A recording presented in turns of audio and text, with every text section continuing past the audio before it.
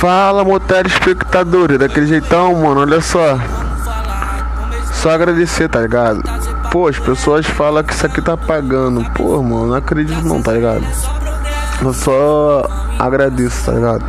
Que, pô, tipo assim, poucas pessoas vão acreditar em nós, mas, pô, quando vê as coisas andando, vai começar a querer se aproximar, tá ligado? Então, vamos fazer por amor, tá ligado? Eu sei que tá difícil, tá ligado?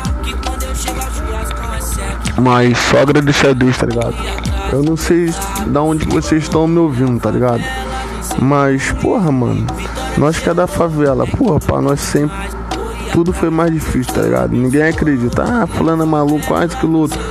Vocês já pararam pra poder pensar, nós que somos diferentes, sempre vão julgar, mas ninguém vai fazer, pô, mano, vou te ajudar.